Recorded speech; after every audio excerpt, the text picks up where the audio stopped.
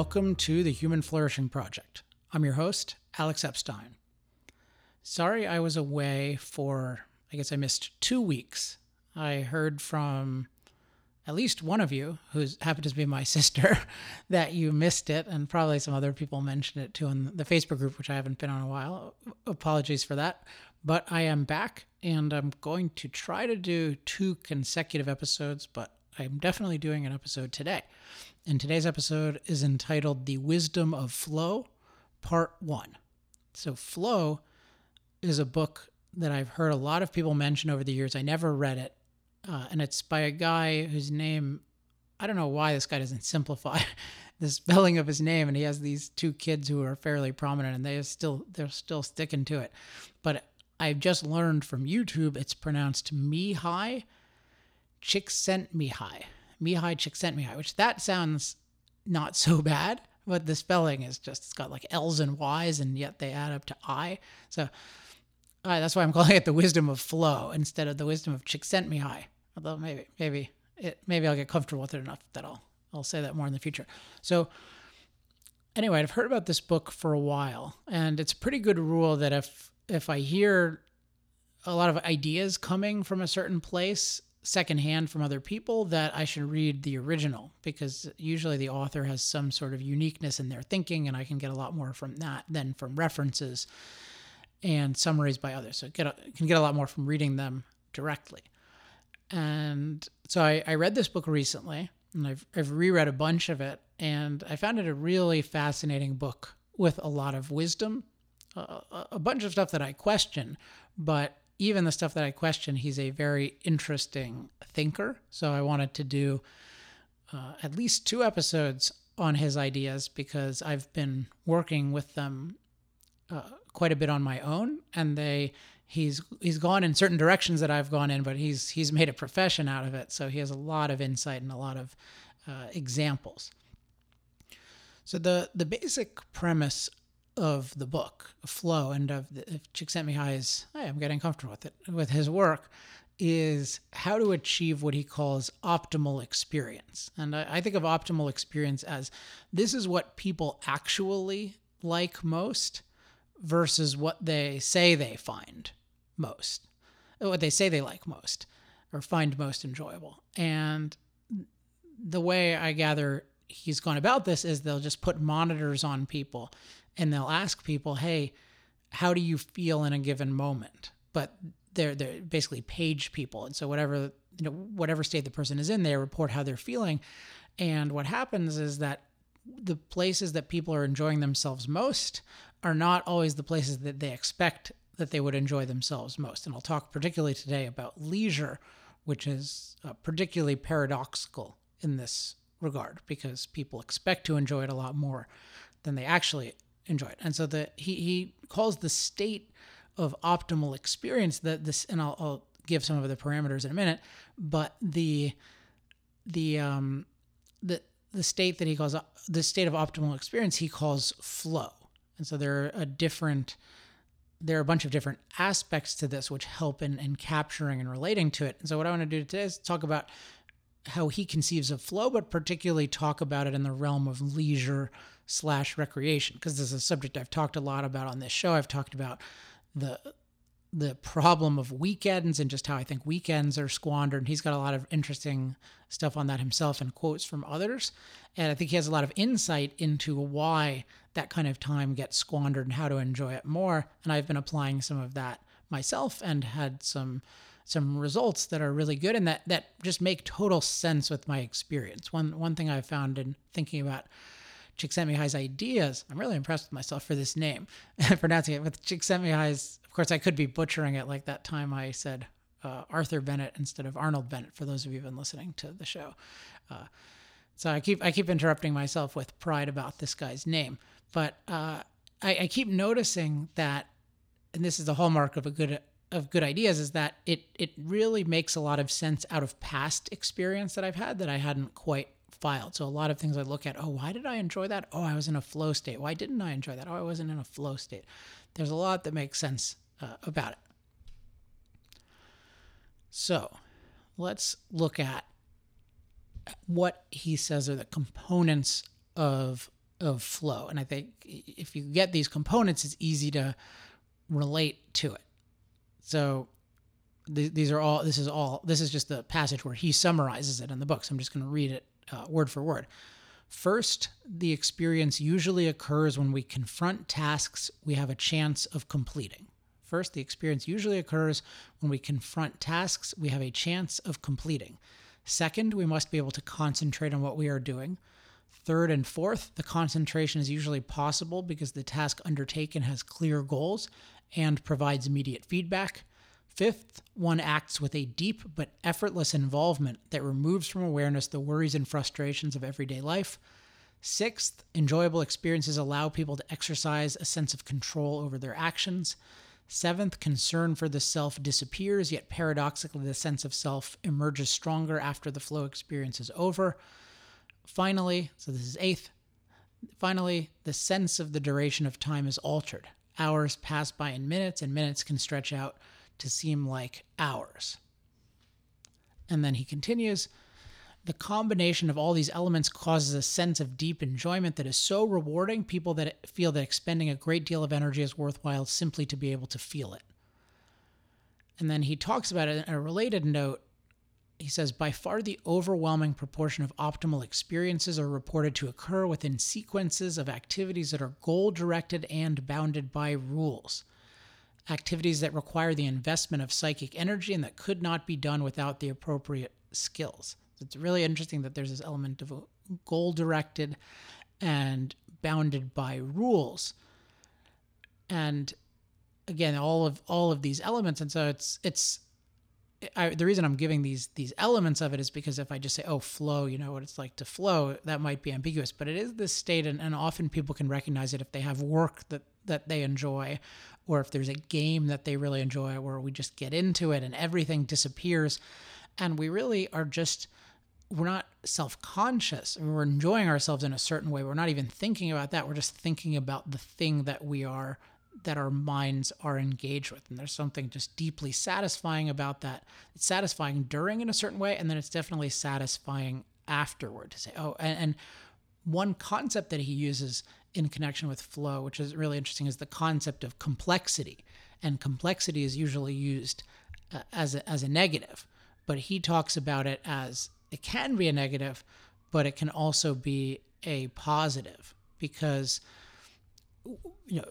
thinks of a human being that human growth is an increase in complexity, in the sense that we are integrating more elements into ourself and into our capabilities. That's at least how I'm thinking of it. But he definitely described it as increases in complexity. But it's that we become complex in an organized or integrated way versus just something becoming complicated, which that might be the negative version of complexity.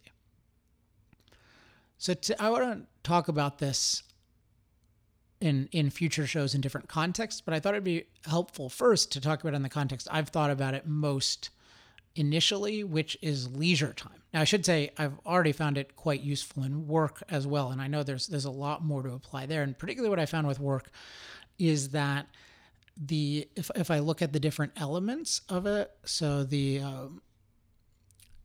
tasks we have a chance of completing, and then clear goals and provides immediate feedback. I've noticed that with writing and outlining that this really rings true for me, that if I don't define a goal for a specific part of a project, or if I just say, hey, I'm just going to make progress today, that has a vagueness to it that makes it much harder to be satisfying and to be in the flow state. And it can often be associated with more anxiety, because I'm not sure, am I accomplishing it? Am I doing the right thing? Whereas when the task is more defined, or at least the goal is defined, then I have an idea, okay, I'm going toward this, and I can just focus all of my energy. It actually integrates also, it just occurred to me with a show I did a long time ago about time spent thinking about what to do versus time spent executing it, and just how debilitating it can be to combine those. And I can totally see that from a flow perspective, that it's one thing to think about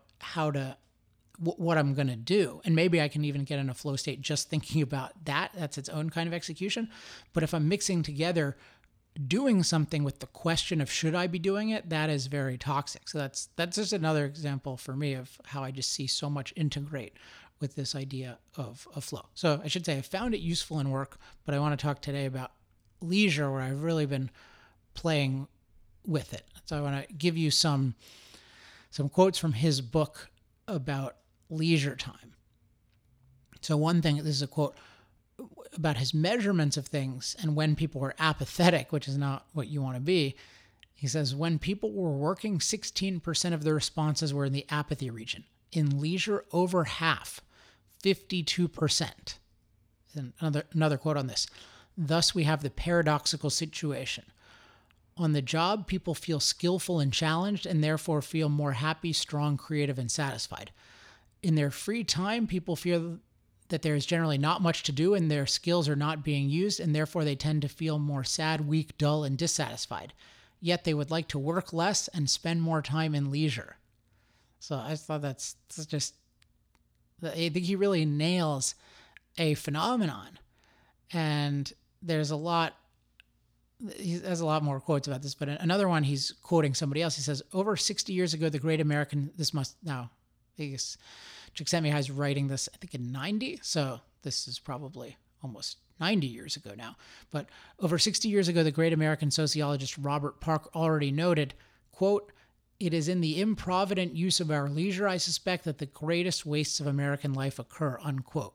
And that I totally see that, and I've been thinking about that on the show. Another quote in the book, quote unquote, the future, quote unquote, wrote C.K. Brightbill, quote, will belong not only to the educated man, but to the man who is educated to use his leisure wisely, unquote. I just thought, oh, this is a great point.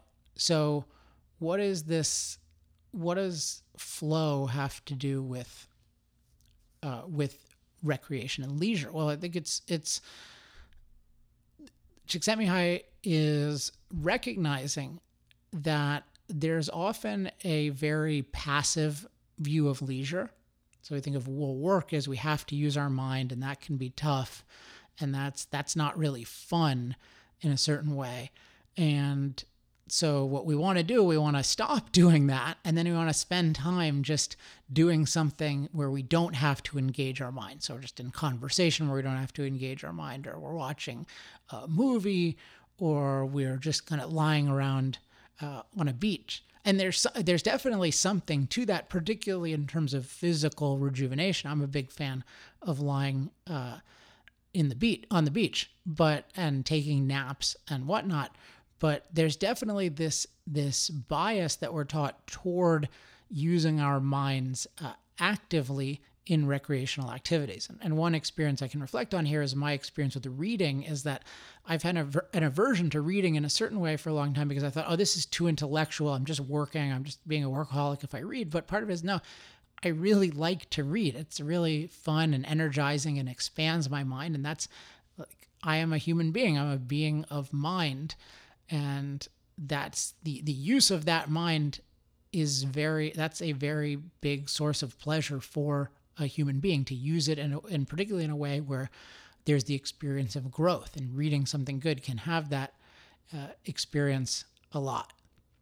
One observation he makes about leisure activities is, there's a quote, pursuing leisure activities that were expensive in terms of the outside resources required, activities that demanded expensive equipment or electricity or other forms of energy measured in BTUs, such as powerboating, driving, or watching television, this is they, as in people, were significantly less happy than when involved in inexpensive leisure. Leisure that uses up external resources, however, often requires less attention, and as a consequence, it generally provides less memorable reward. Now, I don't think this is any kind of absolute, but it is interesting that if the leisure, if everything is done by the machines, then yeah, you could see it being boring. At first, it's like, oh wow, the machine can do this, but then what is one's mind going to do once that is initially worn off? Now, I think that I love one-wheeling, for example, and that is a machine activity, but it does need, and I'll talk about this in a minute because I've been thinking about one-wheeling. For those of you who haven't heard this before, so one-wheeling, go to onewheel.com. It's this electric skateboard type thing that I love to ride that